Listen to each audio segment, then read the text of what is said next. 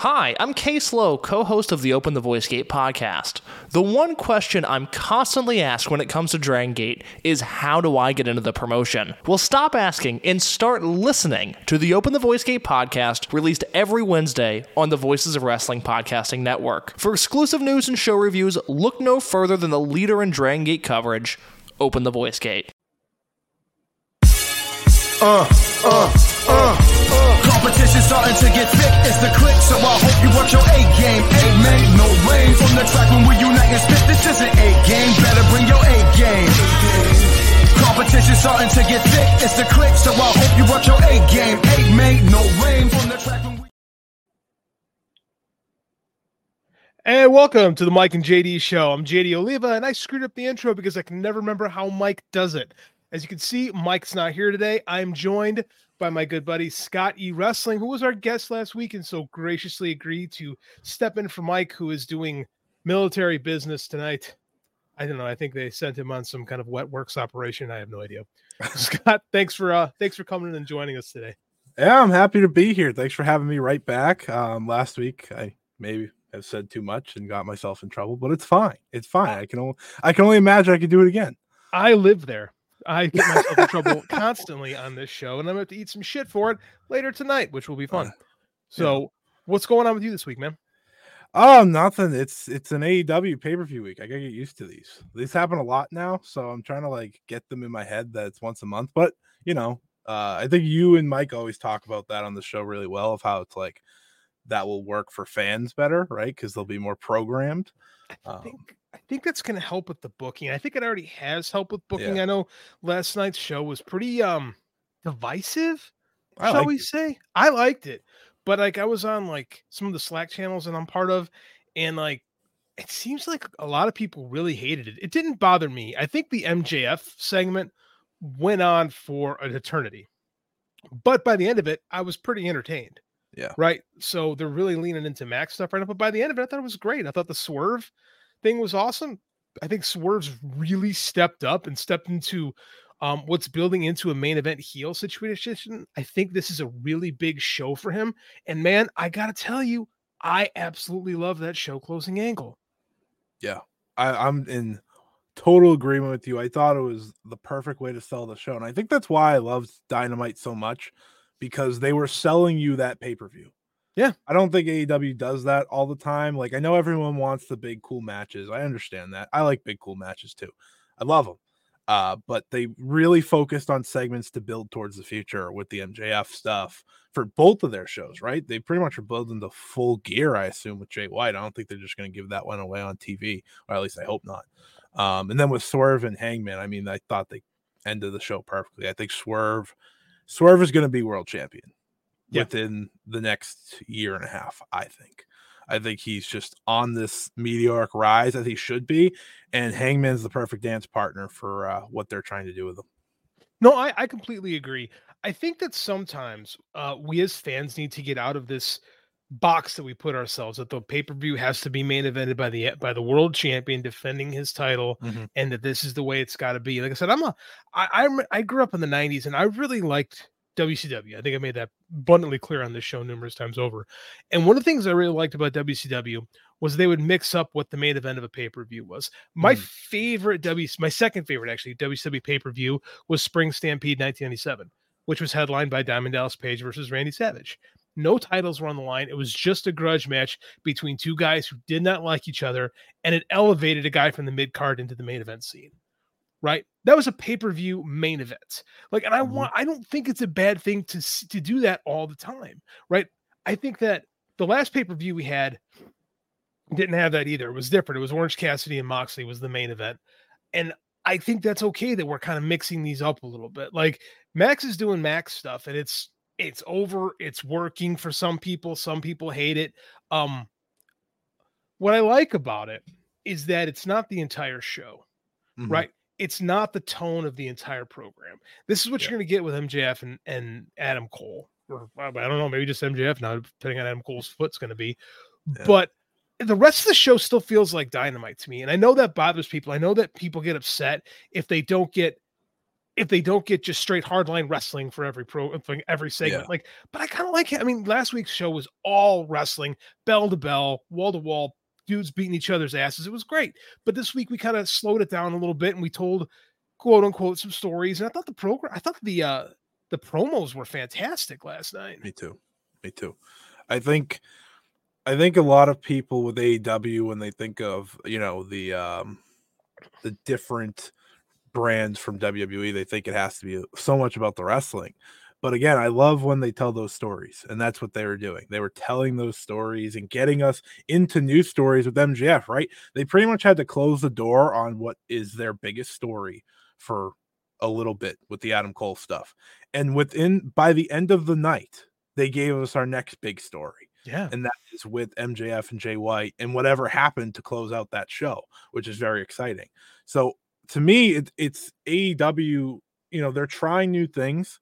And I think for me, using these segments to, again, push along stories, that's what pro wrestling is. You're building to the match. It doesn't have to just be the match. And like you said, last week was all matches. Mm-hmm. No, and I agree 100%. Like, I think maybe it's because I'm an amateur wrestling guy. Like, I actually have this feeling like in my head that if I want to watch wrestling, I'm gonna go watch like real wrestling, right? Like that scratches my itch with that. Like when I watch pro wrestling, I do want some storytelling, right? I have a hard time getting excited for things that's just a match, right? Like me, and I like that this card is doing this. This card is a double main event, right? And one match is built pure dream match, right? Yes. Very little build to Bryan Danielson and Zack Sabre Jr.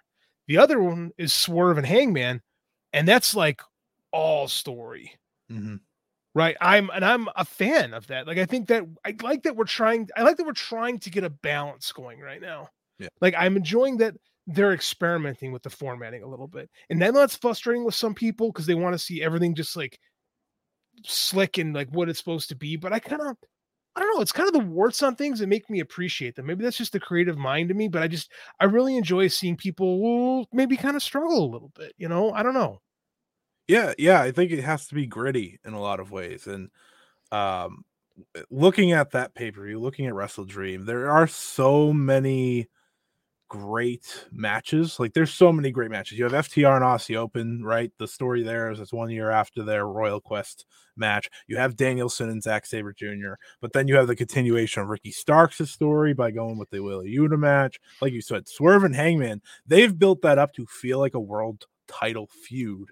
And I think the best part about how they're planning these pay-per-views out is assuming they have 12 pay-per-views a year, I'm not going to have to worry about MJF having to switch from feud to feud to feud to feud, right? That's not what you want him to do. You want him to have these long built out feuds. So when the match happens, it feels as important as when we had the 4 to 5 pay-per-views for AEW per year. And we just had a really well-built MJF title feud. Like that and it was great. They took the time, they built the Joe thing in just a little over a month, and it was really good. If they had forced something now, it wouldn't have happened. And they had to make that Grand Slam work. Right. So let's get into this. David Hadley wants to know if the group of attackers is meant to be Cole and company. I kind of want to see Roderick Strong have been a pawn in the whole ordeal.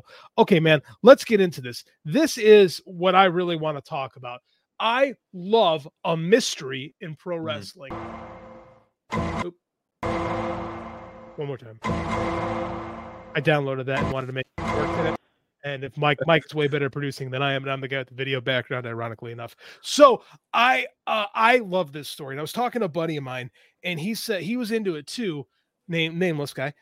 He says it has to mean something, and I agree. If you're going to introduce a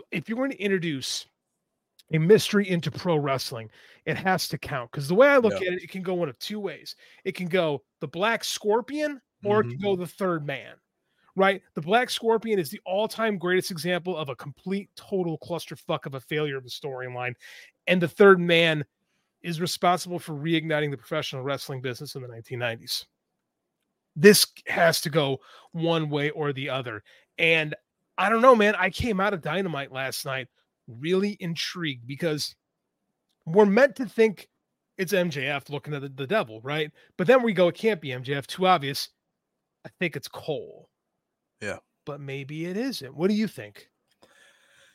One of my favorite things that you can do in any form of media is leave me with a cliffhanger, whether it's a TV show, whether it's a movie, whether it's like it's the best because it leaves people talking. That's all I saw on my feed, right? People were like, "Oh, that kind of looks like," people were trying to figure out the body shape. I was like, if it even is the person in there, it's they're not going to do that.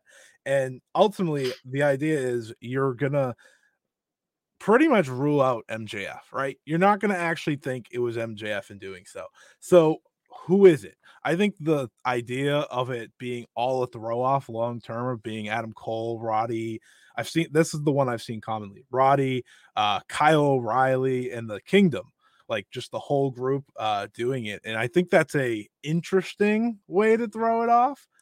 But the fun aspect for me is the first thing I thought was that Goober group from last year that broke Oh, off. the Firm. Yeah, Yeah. because that's the first thing I thought of, and I was like, well, no, because the Guns are now in Bullet Club Gold. But that was the first thing that just popped in my head. I was like, are they bringing them back? Or like, are they? Because I think most of the people from the Firm don't do anything anymore, if I'm not mistaken. Lee Moriarty, I guess, is with Shane Taylor He's now. with Shane Taylor and ROH. Ethan Page is definitely not doing anything. Ethan Page is hanging out with the Hardys on Rampage. Who else? Big Bill is with Big Bill's with Ricky. So I guess there's more of them are doing things now than they were. But they're not doing. And Stokely is Stokely in witness protection? I'm not even sure what's going on. I think he's like a authority figure on Ring of Honor. So yeah, he doesn't exist right now. Who watches Ring of Honor? I mean, I can't do that. What do you think? I don't know. My first, like everyone else, went to Cole. But again, I'm a big so I'm intrigued by mysteries, right? I love storytelling, I love writing, and every time I've tried to write a mystery, it's really hard, right? Because like sometimes you have this mystery in mind, but it's in order to write a successful mystery, you have to have the end and you have to work backwards. Like I use the Black Scorpion example because they want to do the Black Scorpion, and we did 2 of our Patreon shows. It bridged us from Fight Game here to Voices of Wrestling. That we had the one episode and then the other on the 2 different networks. Mm-hmm. But I mean, that was like they had the idea. Oh, we want to have the Black Scorpion. But then they didn't really know who was going to be the guy. Consequently, like you said, it doesn't. People are judging the body type. Don't judge the body type because whoever was supposed to be it might not be it. This is wrestling. Flair only played the Black Scorpion at Starrcade 90 because he was never supposed to be the Black Scorpion. They didn't know who the Black Scorpion was supposed to be. So, I mean, like, it's hard you can't really think about it in those terms. Like, that's why I always prefer Columbo. You're young. Are you familiar with Columbo? Let me tell you about Columbo. Let the old man have a conversation. This predates me. Columbo is a show about a detective in the 70s, played by an actor named Peter Falk, who was this schlubby-looking guy with his wrinkled-ass trench coat, who was the smartest dude in the room, but nobody ever took him seriously because he didn't look like anything, and he acted like kind of a stuttering guy, and he constantly solved the crime. Now, what made Columbo cool was that at the end of the formulaic was you watch the episode before the titles. You saw who did the crime. So you knew, as the audience, you knew who was responsible the whole time. Yeah. And the whole fun of the show is watching Columbo figure it out. Those stories are way easier to do than the actual mystery. I mean, I read a mystery book last year by an author. I'm not going to name his name because I don't want to bury the guy publicly.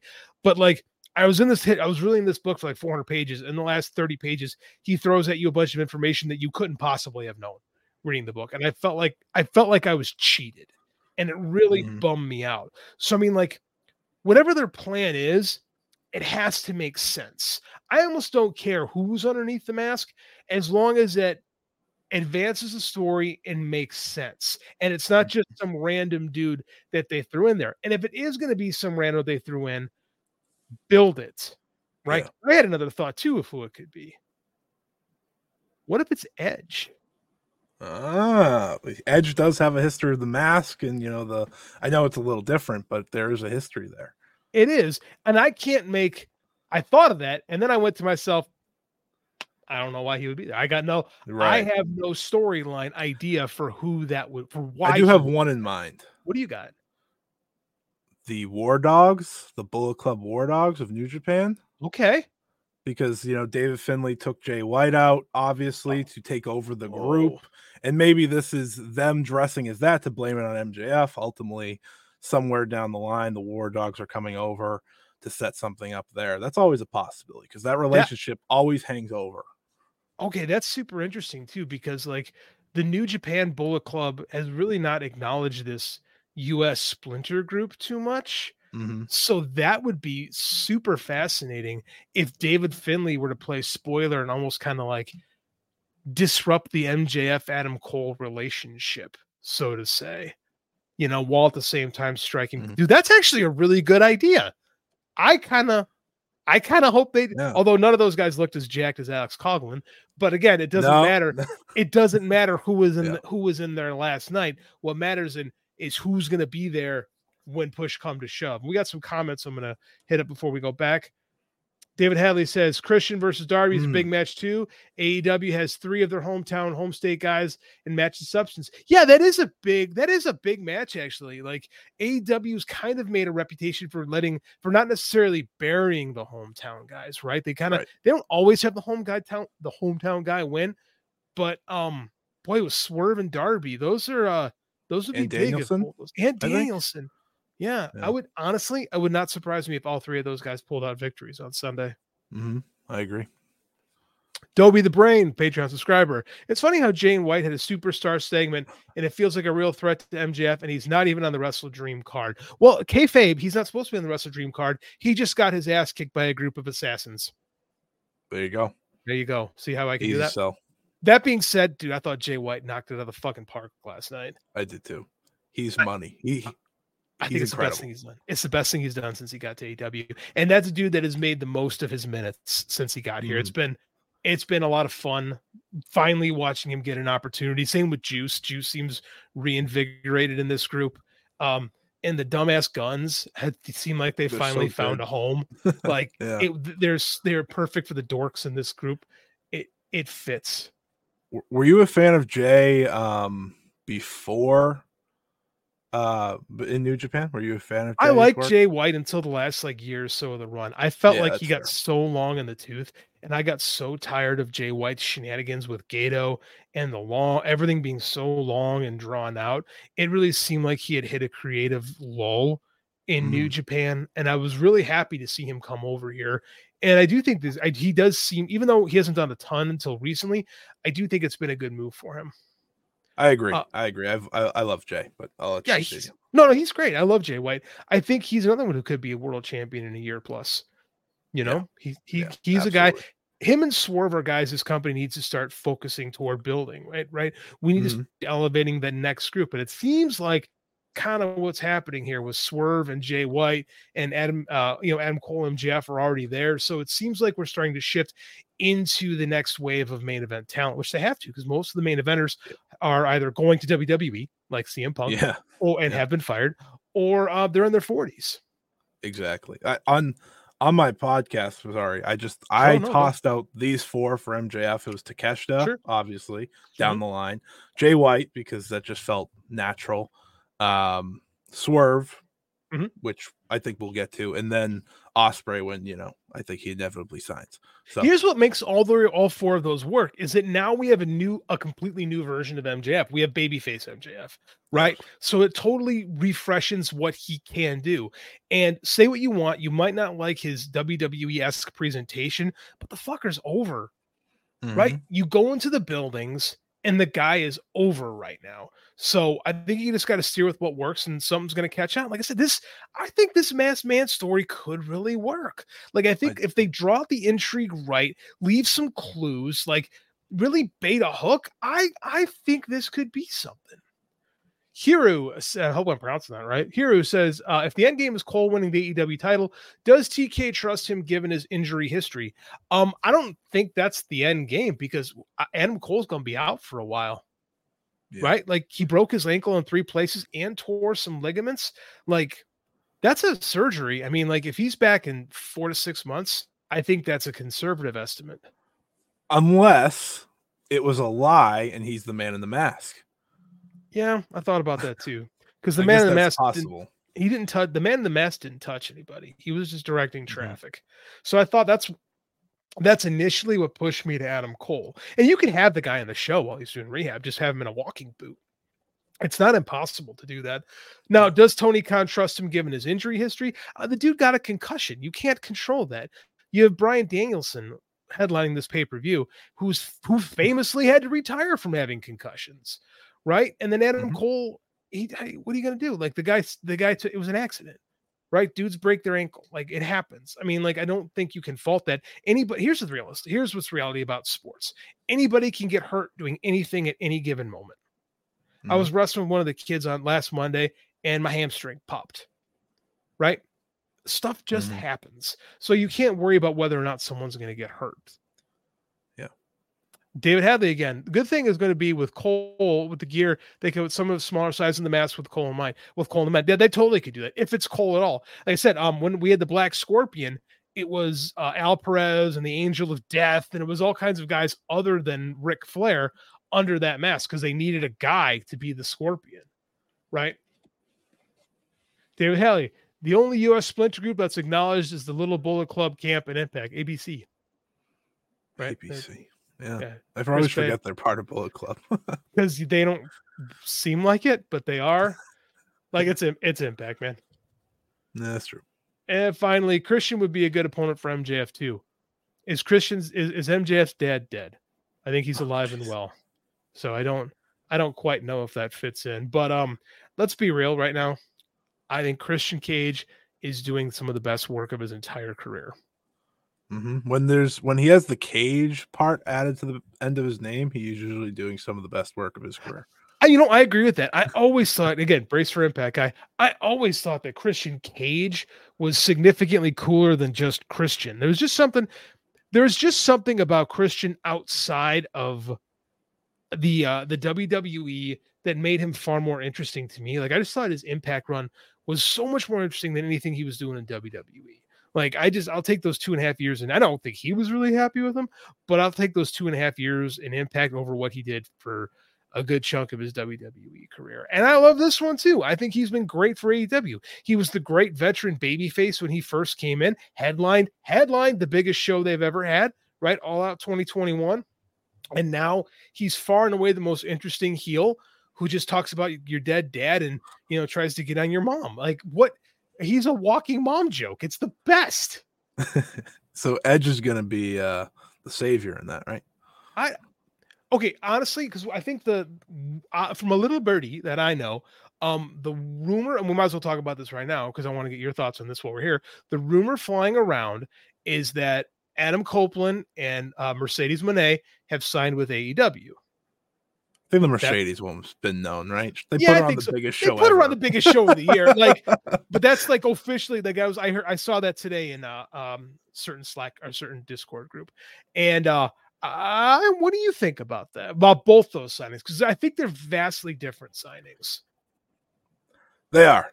I think Edge is a good veteran to add. He's a good leader. He's from everything that I've ever read and ever saw about Edge. He's like almost the opposite of my guy CM Punk in that, he's going to help people. He's not going to anger people backstage all the time. He's not going to take over that big time role either. And it looks like he just wants to have this, final run the way he wants. Right. So like, to me, that's why Edge is coming here. On the other side, Mercedes Moné, I think I said this last week when I was on the show. You have to dramatically change the women's division if you sign Mercedes Moné, because again, she's going to be top 5 paid in that company, and she's not going to be 5. Like she is going to charge a lot. She's going to demand a lot of time, and she's going to be one of your biggest draws just based off of history. She was always one of the biggest draws on SmackDown. She was oftentimes a bigger draw than Roman Reigns. I know WWE doesn't want to know that, but she was.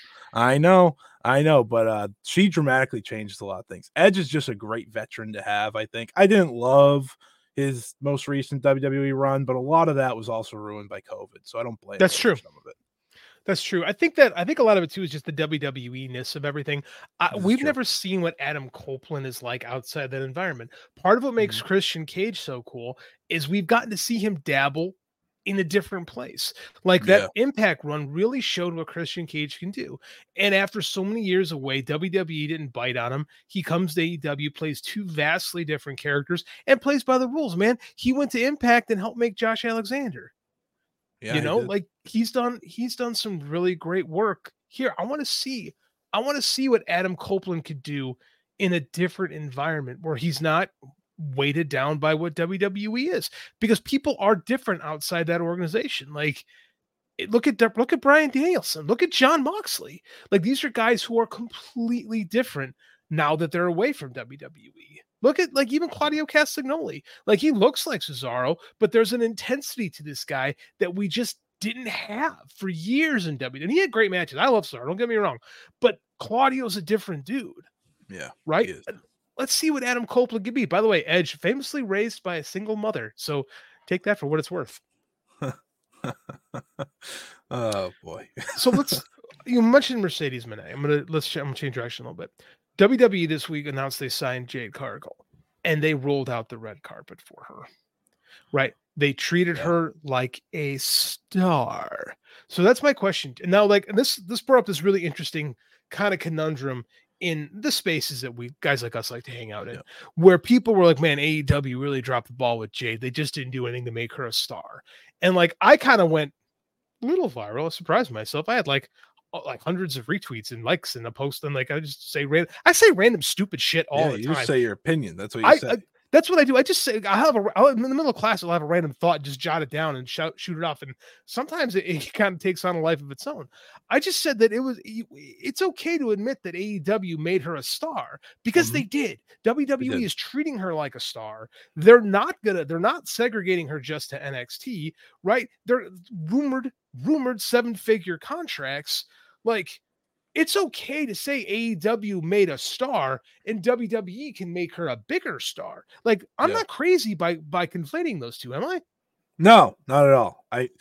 She has like this can't miss aura about her, and without being in AEW, that doesn't happen. Without going on an undefeated streak, that doesn't happen. Sure, we have the complaints about the undefeated streak and how it was handled. That's fine, but she was made a star because of it.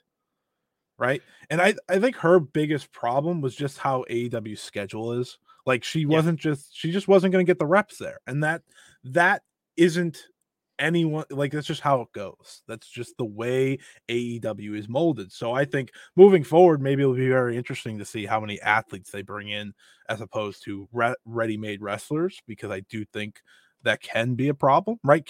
They can't bring in necessarily like, I mean, I think the Creeds, for example, they would be fine wherever they went just because they have that natural wrestling background. But you bring in Braun Breaker, right? Former football player, for example. Would he be able to become what he has so far in AEW? Maybe not. But either way, back to Jade. She was made a star in AEW, and WWE sees that and says, okay, she's going to be an even bigger star here now.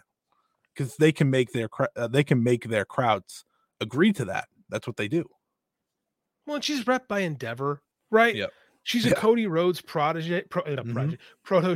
Like it just makes sense. And like I think she fits their mold better than she fit the AEW mold. And I'll be honest with you, I don't think AEW should go after athletes. No, I don't. Look at Anthony. I agree. Look at Anthony Ogogo, right? We haven't seen. He's still under contract by the promotion, and we haven't seen him in well over 2 years. Yeah. Right. Like I just don't.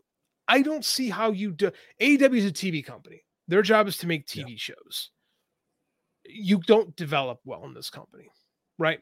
Especially, especially some of the male talent. Like they sign for the male talent, especially because there's so many. Like look at a Brock Anderson. Brock Anderson could have been like his dad 30 years ago and just bounced around different territories getting good. Arn Anderson was an excellent professional wrestler at Brock's age, because he had spent years working in the Florida Panhandle and then up in Georgia and just bouncing around getting better. So by the time he got his push as a young guy at the time, they actually pushed Arn as a young guy, even though he looked exactly the same. Like he was already good. His kid doesn't get those reps, right? And the women, it's the same thing because they get even fewer reps. And I'm of the mind that there's a lot of people in that locker room that don't do enough. right? I said Mhm. on this show that if everyone in that locker room had Brian Cage's work ethic, everybody would be a lot better. Brian Cage is everywhere every Yeah. weekend. He just either worked for Progress or Rev Pro. I forget which one. I think he just But did Progress. yeah, Progress. So Brian Cage is out there doing Progress on his own. Brian Cage does Warrior shows. Brian Cage goes and does AAA. Brian Cage is everywhere under an AEW contract. So he wasn't being even when he's been pretty active the last 6 months or so. But before that, he went through a period where, like a fallow period, he was everywhere. He was Yeah. everywhere working. We don't see that enough from these people who pick up these like essentially developmental AEW deals. Like maybe Brian Pillman, who just had a little promo time in NXT this past week, little vignette time, I should say. I don't think he got, I know for a fact he didn't get much better. But at the same time, it's like, well, where were you, man? What were you doing extra? I know they took those Varsity Blondes took a few extra dates, but why aren't you banging the doors on those indies? Right. Yeah. And I know Tony Khan doesn't want people to lose, but I mean, hell, man, put the Varsity Blondes in there with some freaking young guys, right? Yeah. Let them beat some dudes up, get them on a show, like make it work. Like this is part of the thing that frustrates me is I don't see enough people in that AEW locker room trying to get better. And I don't think the NXT way is perfect either, where they just beat the shit out of you and you're doing tire flips and like I think they overtrain down there. I think they're in constant like training mode. And you can't just train all the time. Like you're gonna get hurt. Like you have to peak and cycle your training. That's just a completely different conversation. I don't think either way is perfect, but there needs to be something better. The best example I have for someone who went and made work for themselves and has come back and gotten over in AEW is Willow. Willow is she's working beyond wrestling, like right down the street from me. She's been doing that. I think she just had a match there, actually. I'm like, Willie, you are such a bigger star now. You beat Mercedes Moné. You main evented a pay-per-view against Athena. You have all these accolades now, but she's still putting in the work. It's that easy. It's just a matter if you want to, right? Eddie Kingston, for example, he pulled away from indie dates just now, but like he was doing it. And listen, Eddie Kingston doesn't need to be better. Exactly. Eddie just loves wrestling. 40s. Yeah. Like we don't see that enough with some of these guys. Like I don't want to call anybody out because I know Top Flight was taking a bunch of dates right before, but they've had so many injury problems. They were, I think those guys were trying, but there's so many dudes on that roster who I wish Tony was better about getting them out there. Garcia goes around. He was just on like a West Coast Pro show. Isn't he still the PWG champion? He is. Well, they don't run enough, but he is. They don't run enough. Bad example, but I mean, he is. Like I want to see more guys doing stuff. What I would love to see, and I'm going to move up this right now because Mike and I got to eat a little bit of shit. A couple weeks ago, we made fun of Court Bauer because he's, Court and I have butted heads over the years. But I respect the dude's ability to write a press release. And Mike and I made some jokes because we heard from a buddy of ours that works in Japan that this was kind of a bullshit press release when he said they were having a working relationship with New Japan. And apparently, maybe not. Maybe that is a little bit more real because they put out a nice little press release, again, Court's great at that, saying that New Japan, CMLL, and MLW will have a formal relationship. What do you make of this, Scott? I think it's great for CMLL because it gets their wrestlers into the US and hopefully more into Japan because I think CML's they're gaining a lot of steam. So finding any relationship is a smart idea. AEW is working with AAA for some reason. CMLL doing this, it's great for them. MLW, do you see who the first person they announced was? I did. It was Rocky Romero. I was like, all right. Rocky goes everywhere. Exactly. I was like, and they build him from CMLL because he's champion there. And I was like, that's even funnier. But for New Japan, it's like, okay, we just have another place to send talent. And for me, it's probably to send maybe talent like a Yui Uemura and maybe Young Lions more than anything else. I don't think, I'm going to see Will Ospreay pop up in LMLW. Remember that? Do you remember when they held that was going to be a thing. That was never a thing. Yeah, that was a fun one when they had the breaking news thing and then he never showed up. He's going to wrestle on Impact, though, so take that, I guess.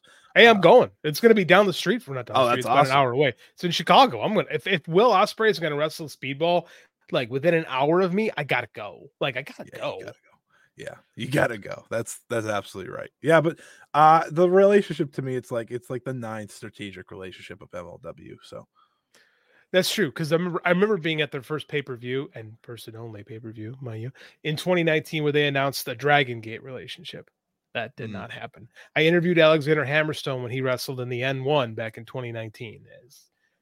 So they've had MLW. I think they might have done stuff with All Japan too. Like they make they did. relationships. They did stuff with AAA. Now here's the thing: people are like, how did AEW get left out of this?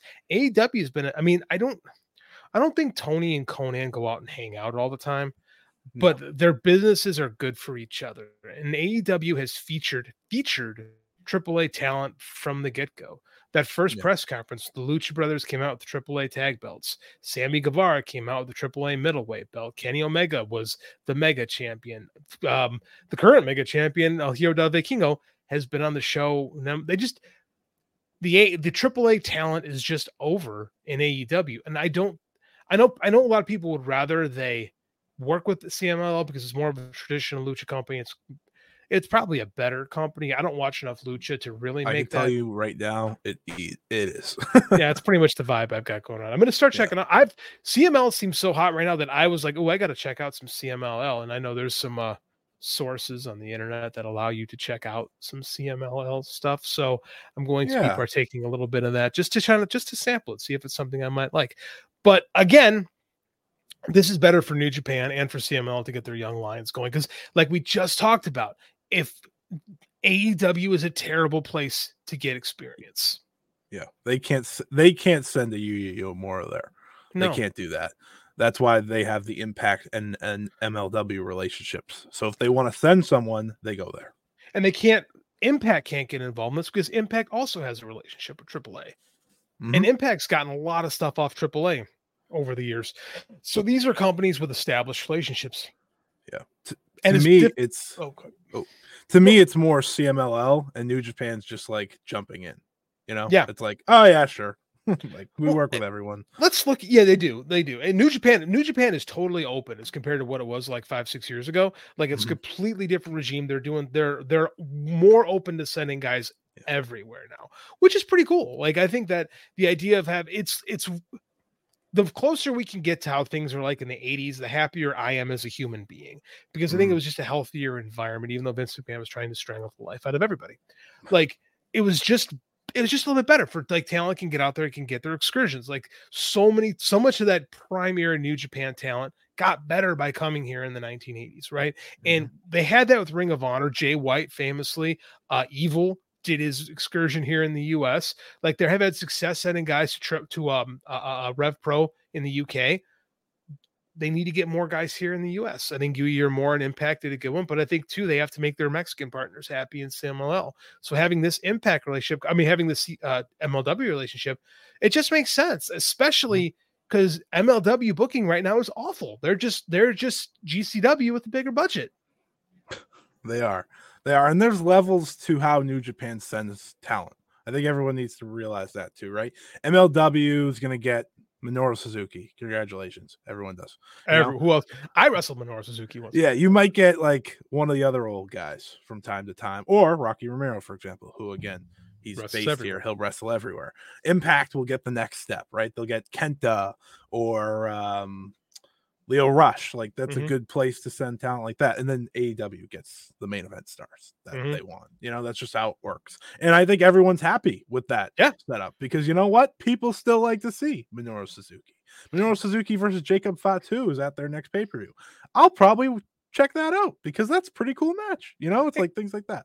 Oh yeah, and quite frankly, Jacob Fatu fits in a place like New Japan. He's got some priors. That's the thing about Jacob Fatu. So it's going to be really hard for him. That's why he's not working with his family right now. Right? He's a problem hire, and it's probably why he hasn't jumped on with AEW either. But Japan doesn't care what you have on your resume. If you don't care, they don't just care. show up. Like it's not a business run by the Yakuza anymore. That doesn't happen. But, so if we can get Jacob Fatu going a little bit, I think he would get over in New Japan in a heartbeat. I think Alex Hammerstone is a guy who could really impress some people in New Japan. And that's pretty much it, I would say, in MLW. There's nobody That's else their that I'd be roster, like, isn't it? yeah, it's not a it's I mean it's not a terrible roster. I love Mance Warner. I don't know how Mance Warner fits in New Japan. Yeah, I mean, just realistically speaking. yeah. You know? Overall, it's a relationship that works for all sides in different ways, and I think that's the best way to look at it. CMLL now has a partner to get into the US that isn't just New Japan. Yeah, which is good because let's be real, the CMLL talent is not known to the American audience right now. So it's going to take a while. I mean, like Mystico would be pretty That's much it. Yeah. And he does not have a great reputation from his No. time in WWE. He just doesn't. I was watching some of the stuff though with highlights with my kid. My kid loves the Scooby-Doo WWE movie. So he thinks Sin Cara and that thing is the coolest thing in the whole world. As So he I had to should. kind of because he looks awesome. And then like, so Yeah. we were watching some Sin Cara highlights from CML. That's kind of what got me started in this, but that's like it. Like nobody in the US really knows anything about Templario, right? No, Like it's no. just not a thing. But because of Lucha Underground and because they've been fixtures in the US scene for a decade now, everybody knows Penta, everybody knows Phoenix, They right? get the right new Specifically. star, I'd say. Yeah. CMLL does. They rename someone's Mascara Dorada, and I think that's going to do really well for that guy. You think, are you being facetious or are you serious? No, I do. I legitimately do think so because I've seen the new Mascara Dorada, and he's fantastic. I think people may have just forgotten Metalik by now, truthfully. He's kind of a shell. Like, I don't know if going to WWE wound up being the worst thing for him because he does seem like a shell of his former self. Like he just, it's a shame. It really is because a lot of what made that, because I remember when that guy came over, right? For the Cruiserweight Classic, everybody went, oh my God, Mascara Dorada in WWE? What's that going to be like? And for like 6 months, it was really cool. Yeah. And then he just, I mean, they kind of, I don't know if they went as far as to do like the Mexicools with him, but I mean, like, wasn't far off. Lucha House Party is pretty bad. Is awful. Like it was, the only difference is they didn't put them on lawnmowers and let them keep their masks. Right? I mean, it wasn't like anyone gave a shit about him. And now he just seems like his confidence is shook out there. Like he doesn't seem like the guy he used to be. It's sad. He went back to CMLL and they didn't want him back because he pretty much like wasn't the same guy. And then he like I think I don't remember who it was. Might have been like Rob Viper or someone who translated what he said, and he was like, oh, you know, the new Mascara Dorada, he moves too fast and doesn't let things rest. It's like, oh Jesus, he's become that guy. It sounds like Harley Race. Like, I mean, this is it just goes to show you that no matter where you are in wrestling, the young guys work too damn fast. It's just hilarious. John Muse, a good buddy. I need that CMLL hookup. I will text you after the show, my friend. I've got it for you. John Muse is one of my favorite human beings in the world. Baseball fans, are you excited for the upcoming season? I know I am. It is time to gear up and show your team spirit with MLB Shop, the official online store of Major League Baseball. Find the latest jerseys, hats, apparel, and collectibles for all 30 MLB teams at MLB Shop. Represent your favorite players, your hometown team, or relive classic moments with exclusive throwback gear. Gear up for the season at MLB Shop. Whether you're cheering from the stands or watching at home, show your love for the game with official MLB merchandise. Make sure you use our exclusive link, voicesofwrestling.com/MLB Shop, to help support the Voices of Wrestling Podcast Network. Again, that's voicesofwrestling.com/MLB Shop. You'll pay the exact same price, the exact same items. Everything is exactly the same about your shopping experience, but a small percentage of every sale comes back to us. So again, it's voicesofwrestling.com/MLB Shop, the official online store of Major League Baseball.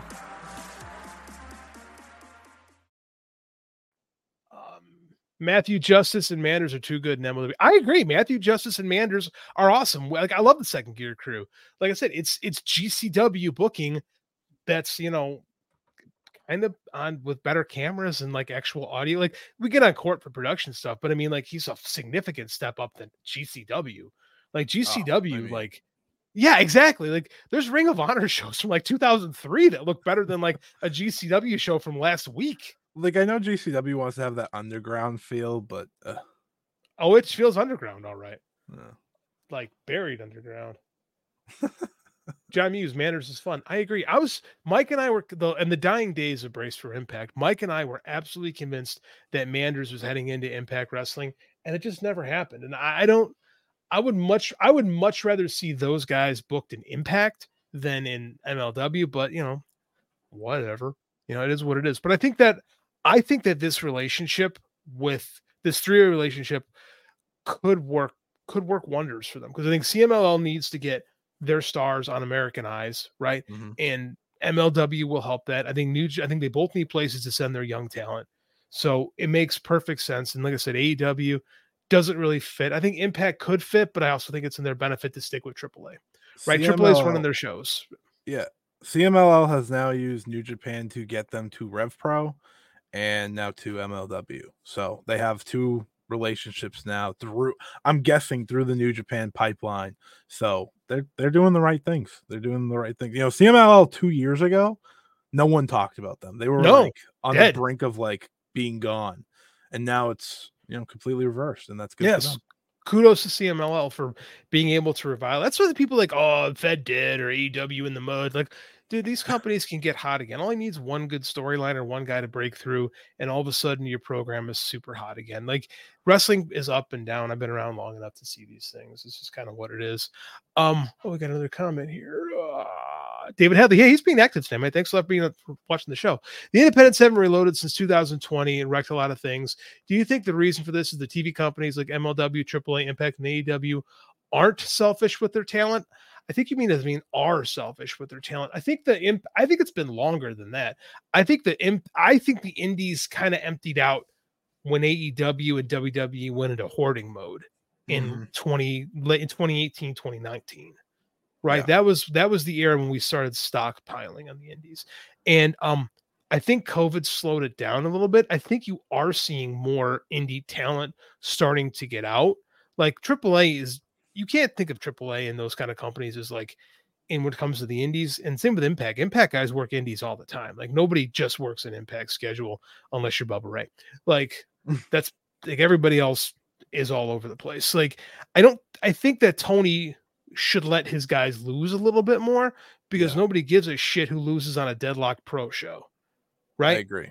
And Deadlock Pro is the only good indie, by the way. Yeah, I know. That's why I use them. Deadlock Pro is awesome. They just popped in Warrior too. Nobody cares. Warrior's good. West Coast. Tony's got to understand that really doesn't matter all that much. John Muse, COVID delayed shows and people started training, slowed down development. Yeah, big time. COVID slowed down lots in this country, and wrestling is included, but I think it's starting to come back a little bit. And the indies have had one spark over the last 4 years, and it was Matt Cardona, and GCW threw it away. That's 100% accurate. That's 100% accurate. I think what hurt too is the indies steered really hard into the meme culture stuff. Because remember, for a while, the big thing on the indies, and I love Danhausen. I think he's perfectly at home in AEW right now, doing some little comedy stuff when he's healthy and happy. Great. But sells t-shirts, baby. Sells t-shirts. So that's fine. But when it was Warhorse and Alley Cat and Dan the Dad and all that kind of stuff, that's not. I don't think that's good for the scene personally. If that's what's driving, you can have that stuff. It's great to have comedy on your shows, but if the point of the indies is to breed the next generation of talent, I don't think that's the way to go, because WWE is not interested in breeding the next generation of talent. They're going to bring a bunch of athletes in. You'll the Creeds will stick. Tiffany Stratton will stick. That's pretty much it from that group. Right. And then you bring another crew in and maybe 2 or 3 will stick. And it's not designed to this is what WWE is concerned with feeding WWE. They're not concerned with stockpiling the indies. They're not concerned with the health of professional wrestling at large. Nope. So they're going to get guys that they're trained. Their mindset is, I'm going to be a WWE guy. When WWE cuts them, they're donezo. Yep. So the indies have to kind of replenish themselves. And unfortunately, because we're not in talent hoarding mode, but now it's still Daniel Garcia, he started getting big, boom, got picked up. Right. Anytime someone starts getting a little bit of steam underneath them, they're getting snatched up, which isn't great. But that's kind of the nature of the beast right now. Warhorse is a mean wrestler, but also a very good wrestler. I see him do some amazing work. I can't say that. Every time I've seen Warhorse, he's been fine. And when he got his big shot in AEW, he didn't look very good. And people were like rallying back in the COVID days. Like people rallied to get that match happening, and it did. And he's like the only guy that they brought in that didn't get signed, and it wasn't great. I think Warhorse is a fine indie worker. Every meme wrestler saw Orange Cassidy and thought they could be Orange Cassidy. Forgetting Orange Cassidy is really good at wrestling. Mm-hmm. And Danhausen, he just sells a lot of merch. It doesn't matter if he can wrestle. He's really good at being a meme wrestler. He is. Right? He's really good with kids too. Yeah, I mean, like it goes a long way. He's different. Like Danhausen. Yeah, he is.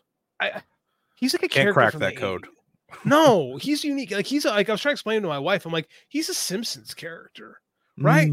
Like he's like a Simpsons character brought to life, and like he's just something different, right? Yeah. And it's like you can't try to emulate his success because you'll fail, right? It's not good to try to be the next Danhausen.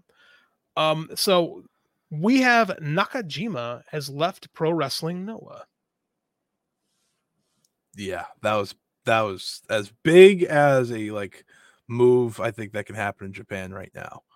And to be honest, to me, I thought that this was going to happen a year ago, just because of how certain things went. You know, he lost to Fujita, knocked out Tetsuya Endo, knocked out another guy. It just seemed like all was downhill, but he lasted a lot longer than I thought.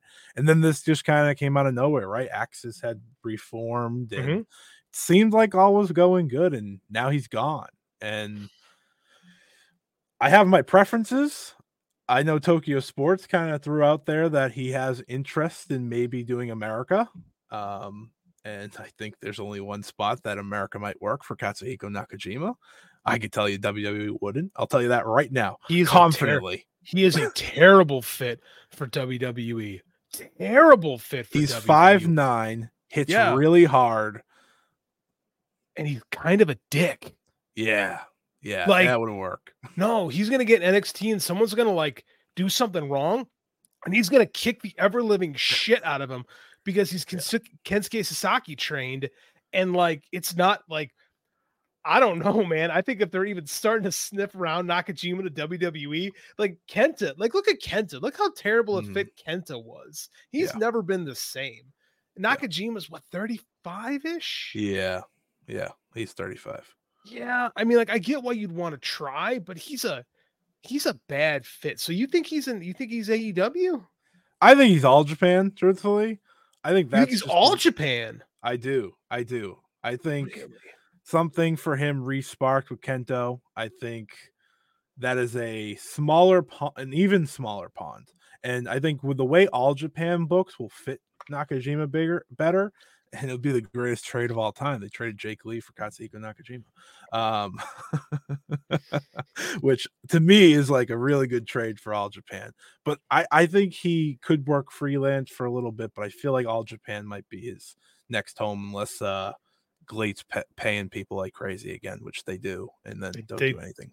They do. Glade is also not affiliated with the Yakuza. Their Glade is a stand-up operation. It is ran by Shima, which you can take that for what you will. If you know who Shima is. Shima's never done anything sketchy. I love the idea of Nakajima. I would love to see AEW bring in Nakajima for just a couple shows. It would just be, oh my god, would be awesome. Nakajima Danielson, holy shit, would that be great? I would oh my god, I would love that. Now I was not like the rumor I had heard is him to New Japan, and I was wondering how that would kind of go because like he would kind of freshen up some of the top of the card, like another veteran level guy who hasn't been there since 2016.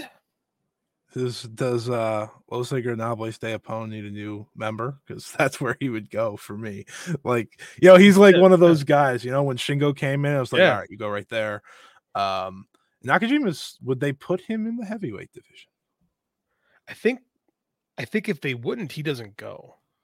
That's what I was thinking, because I think that would be the decision there. Because you would think instantly he is now the top free agent in Japan. Has to be. Who would be a bigger free agent in Japan rather than Katsuhiko Nakajima? I don't think there's anyone. At least there hasn't been. And usually towards the end of the year in Japan, that is when free agents start to happen. I mean, Ospreay will be a free agent soon. I guess that technically fair. I mean, like, but he's not right now. Yeah. Like, so Yeah. I mean, Nakajima, no comment. No That comment. just ruined my train of thought. I Yeah, have no same idea here. what That's I why was saying. that's why I had to pull it up. I'm like, oh, that's some deep cuts right there. I love the idea. I would love to see Nakajima come in just for a little bit again because he's so different than he was in 20. Like he did the 2016 G1. Didn't go fantastic for him. Kind of similar to how oh god, not Miyahara. Who was in the G1 this year from Noah? Oh, Why can't I think of Kaito. his name? Kaito, Kaito Kiyomiya. yeah. God damn it. Kiyomiya, like New Japan really kind of shit on Kiyomiya this year, right? Sadly. Like he's excellent, He but is. they really kind of treated him just like a dude, right? Mhm. Like, I don't know. New Japan takes every opportunity possible to big brother Noah, and Noah always just seems to kind of take it. And they're So- all in on it. Oh yeah, and they're like, yes, more. We'll take it. They sent their young lion there. That guy's probably going to beat like half the roster. Oiwa? Probably. I think it's Oiwa. Yeah. That guy's good. That guy's He gonna is be good. good. They're printing out young lions right now. The dojo Finally. system is like, yeah, it's like replenished because they went through a bit of a streak, and now you're starting to see those dojo guys from a few years ago really starting to pay off and become guys and become dudes in the company. So I Mhm. mean, it's a matter of time for Yota Tsuji is the IWGP champion, right? Yeah. Matter of time. He's- It's I think he's on a fast track. He just had that incredible match with Osprey for last weekend, which was like I think that was like his official coming out party. It was his full big time match. But yeah, New Japan's so stacked that it's like, do they need free agents? Maybe. And I'll talk to you about this, and I guess this is a little off topic. later. But I do think New Japan's going to be in a very interesting spot now because there is a very, very likely scenario where AEW takes back-to-back years their top international talent, right? Jay White and now Osprey. Mhm. They're just better to lean on their Japanese guys more and more right now. And if they were to sign a Nakajima, for example, I think that would be an interesting addition to offset the loss. You can't offset Osprey because, again, the international aspect and what that brings in for certain crowds. But still, I think they have to get creative right now. And I think a guy like Nakajima, the continuation of pushing their not young lions anymore, but their new future guys, that is pretty much how they do it. The thing about New Japan is like this happens to them, right? Oh yeah, they're used to it. Yeah, Fergal got real big. He went to WWE, and they pop AJ in, right? AJ works as their top international guy. He's out. Kenny steps in, right?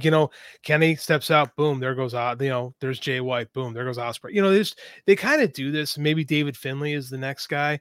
I think DJ Carl, they had big eyes for if he could have just been a little more patient, but now he's DJing it up at Club NXT and looking fantastic.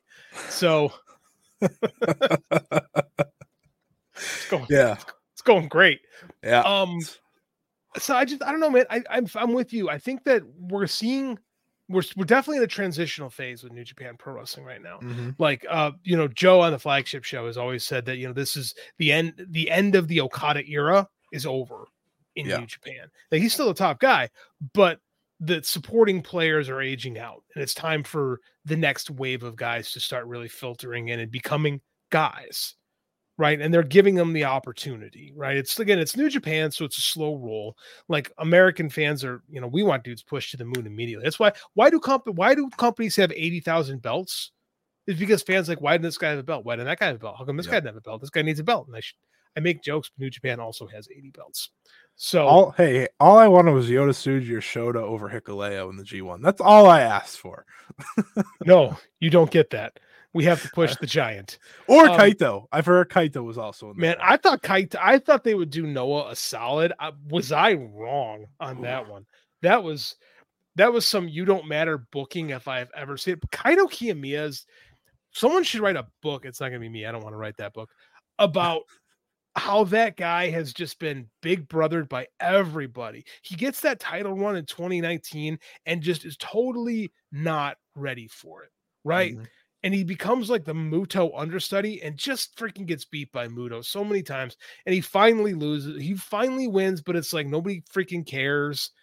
And then he's like Muto's young boy coming to the States. It just, It just has not worked well for him. That's a guy who maybe should consider going somewhere else, to be honest with you. I think New Japan would sign him in seconds if he ever became free. Because he's really good, and I think he would actually fit there. And they'd have a money feud on their hands if they had him and Okada under the same. Dude, that was great. That was some of my favorite stuff from the beginning of the year. What amazing chemistry those guys have. And when Okada dials into dickhead mode, golly, what an ass hat. Like, he's so good at it. Yeah, that's fun. It was his best version of him since the God run that he had a few years ago. Yeah, I agree 100%. No, 100%. I don't think Noah's I don't think they're in a rush to get rid of Kiyomiya, but I'm gonna be honest with you. Noah's gonna be an interesting place. Did you see the big news today? WWE Raw SmackDown is going to be screening on Abima TV in Japan. Now, Abima also has New Japan Television. They own, they're co-owners. I forget. Justin will correct me, of Pro Wrestling Noah. So, and then they so they had a thing. I think it was the little commercial spot they did with Kano today, announcing it. It was pretty humorous. Kano got a great sense of humor. This is very interesting with WWE kind of encroaching in Japanese territory. Yeah, I saw the Kano video and I was like, oh man, they have you doing this. I was like, could have picked anyone else just because I love him. And I was like, oh, Kano's great. I don't want you to be holding money in the bank. no, I died a little inside watching that, to be quite honest with you. Like, I died. It was awful. Yeah. Noah, I don't think this has anything to do with Noah, but Noah's in a very interesting situation moving forward. In terms of WWE, they've tried to get to Japan many times. Oh yeah, tried to buy Stardom, tried to buy All Japan, tried to buy, I think they tried to buy Noah too before Cyber picked him up. Like, they've just struggled to find a foothold in that Japanese market. They got a foothold now. They do, and I think with this, maybe it's not that big. Maybe it's literally just Raw and SmackDown being on there, and that is all. But WWE is WWE. I never think that's all. That's the problem. I hope that's all, because I don't want them really touching any of the companies I enjoy. But being on this channel specifically, I get a little worried. I do. New Japan is New Japan. I mean, isn't Tony Khan going to buy New Japan? Isn't that the rumor that we heard flying? Yeah.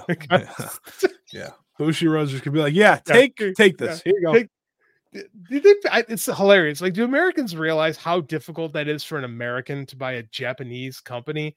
Like, that will just no. My reasoning was Tony Khan just said, like, the other day, his life's like terrible because of Collision. You want him to buy a company in Japan? Yeah. That's just hilarious.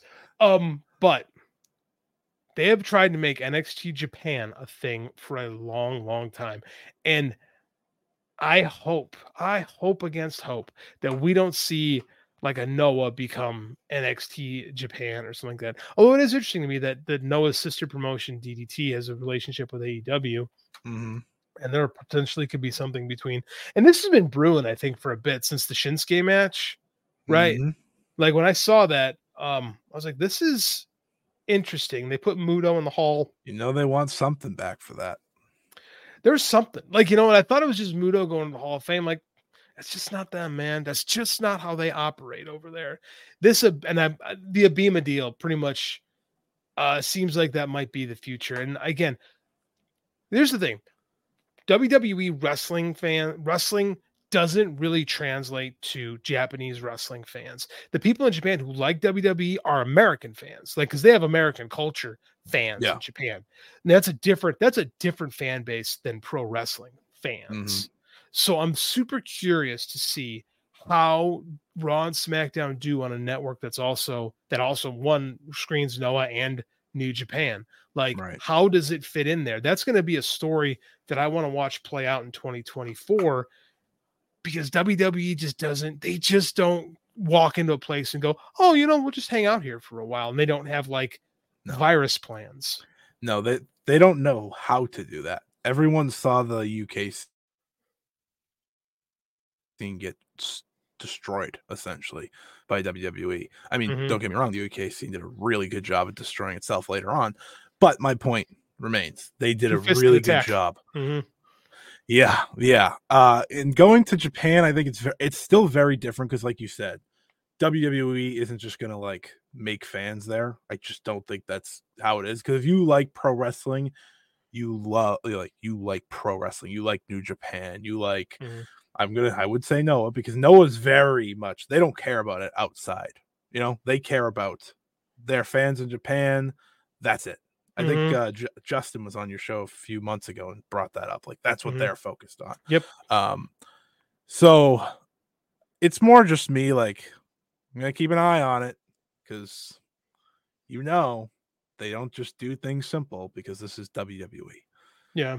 I played this game before, so I'm going to raise the eyebrow and kind of watch how this plays out. Scott, we got you on, so let's wrap up a little bit. Tell me what's going on with Joshi right now. You gave us a Joshi segment last week that did really, really good numbers for our show and our YouTube channel, and I really appreciate that. So if I got you here, man, I got to say, what's Mariah May did great on YouTube. Shocking. So tell me what's happening with Joshi right now. What do we got to know about? Yeah, this weekend, this Saturday, 5-star Grand Prix final. The final, I think I said this last week, but I'll say it again. The finals of the biggest women's wrestling tournament of the year on 3 a.m. Eastern time. If anyone's interested in check it, or you can just buy the pay-per-view and watch it after. That's always what I recommend if you're not crazy like me. You can always check out the 5-star Joe Show live on the Fight Game Media Network. You should do that. YouTube channel at 3 p.m. that same day, because I'll be reviewing it. Just saying, if you want to do that. But yeah, it's really just about Stardom's big tournament and building to the year end. A lot of Joshi right now is pretty quiet outside of the return of Sarai, formerly known as Sarai in WWE. Of course, everyone knows how she was handled, which was very badly. Magic portals. Yeah, magic portals. But she has come back, and she has pretty much single-handedly re-inspired the rest of the scene by just being there. You step into WWE, you are a bigger star. That's true. Simple. That's even true. if it was for like a cup of tea, pretty much like she was there. She was still there for 2 years. So to them, that's enough. So she's doing a lot of great work. Julia's heading back to America in October for I'll talk about Mariah in a second, because that worked out so well for me last time. I just woke up Saturday. I was like, why do I see my name popping up on Twitter? Did you get bombarded with stuff? Yeah, I sure did. Sorry, but not real sorry, because it helped me. It worked, you guys. It worked for you guys. Mike told me after like it had happened. I was like, all right. I was like, sure. But as I was saying, Julia's coming back to America in October, so another opportunity for maybe not WWE. Jesus Christ, not WWE. For AEW to get her on a show finally, because I think that's what people have been clamoring for. Last time she came here, she was on an Impact show. Impact won. Impact got a win. They did. Impact got a win. They got Julia, and she was like the biggest star on the show. They're having a good year. They are. Somehow, some way, they are. So she's coming back in October. She'll be on the Fighting Spirit Unleashed show. And Mariah May, I know, is the big talking point. 5-star Grand Prix final will be her final show for now. I'll say for now, because you never know in wrestling, but she is finishing up. She will be heading home to the UK and beyond that point. I know Dave said how I believe he said she told Stardom something, one thing or the other. We don't know where she's really going. I still feel pretty. I think AEW is just, so many things are said after a while. You just kind of think eventually, but it is criminal we didn't get her versus Mayu for the IWGP title. That would have been the perfect send off for her. That is a match she really wanted. The IWGP title, I don't mean to take this over, but the IWGP title was a title that Bushiroad wanted by the looks of it. Stardom didn't want it. New Japan clearly didn't want it. You saw the minus under 6 minute match at Wrestle Kingdom between Kyrie and Tam. To me, I don't think either side wanted it, and that's why it's not defended. The strong women's title is different because that title goes to America, and that title's kind of just, that title doesn't have IWGP hanging over it, so it can just be freely defended. I think it's really tough to just defend the IWGP name, and I think that's why Like Mayu, since beating Mercedes Moné for it, has defended it once. That was in April. Really? Yeah. I don't even know what to say about that. They created a strong women's championship for Mercedes Moné after that. Yeah. And that has been defended like 5 times. Well, it has 3 champions now, too. Yeah. Yeah. Sure has. Crazy, huh? Yeah, I'm like speechless. That's wild to me because this was big news last year. It was, IWGP Women's Championship. They're finally going to get their due in New Japan. And I was like, boy, New Japan just does not like. I'm curious to see how this works. And it turns out it doesn't. No, it doesn't. It is a title, like I said, that you put the IWGP letters on, it becomes prominent in that standing. Otherwise, the strong women's title, I think, is handled a lot more like they wanted that to originally be. And it's on Julia, so that probably helps. But I don't know. That's about all I got for Joshi. If you want to check it out, if you want to check out the best of Stardom, it's this Saturday. That's going to be your best bet to dive in. There's been a lot of injuries, but it's still one of their best nights. They put it all together. And yeah. Scott, tell them where they can find you on socials. Yeah, you can find me at Scott E Wrestling on Twitter, X, whatever you prefer to call it. I don't think I'll ever call it X first. Twitter. Yeah, it still says Twitter on my computer. So as far as I'm concerned, it's twitter.com. And then, check out the Fight Game Media YouTube channel this Saturday. I will be going live at 3 p.m. Eastern to talk about the 5-Star Grand Prix finals. And I've been reviewing. I have a preview up on voicesofwrestling.com. I don't know if there's any other previews out there, but I'll say it's the best preview in the business. I guarantee it is. I put a lot of work into that thing. So it sets it all up for you. It tells you the scenarios, the matches, my prediction that I'm not all that confident about for once, and the matches you need to check out from the tournament. I even did that. I cut out the fat, so you just have to watch like 5-6 matches if you're interested. There is no American that is as tuned into what's going on in the Joshi scene. It's Scotty Wrestling. This man writes amazing work for stuff that I don't follow, but I read his work because it's well done. It's well researched. It's well written. I can't say enough good things about him. Happy you're on the show today. Make sure you follow us at the Mike and JD Show here on the Voices of Wrestling Network.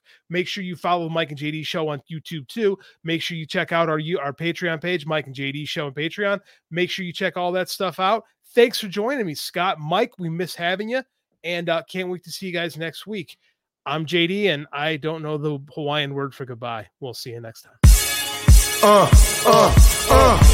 Competition starting to get thick, it's the click, so I hope you watch your A-game. Amen, no rain from the track when we unite and spit. This is an A-game, better bring your A-game. Competition starting to get thick, it's the click, so I hope you watch your A-game. Amen, no rain from the track when we...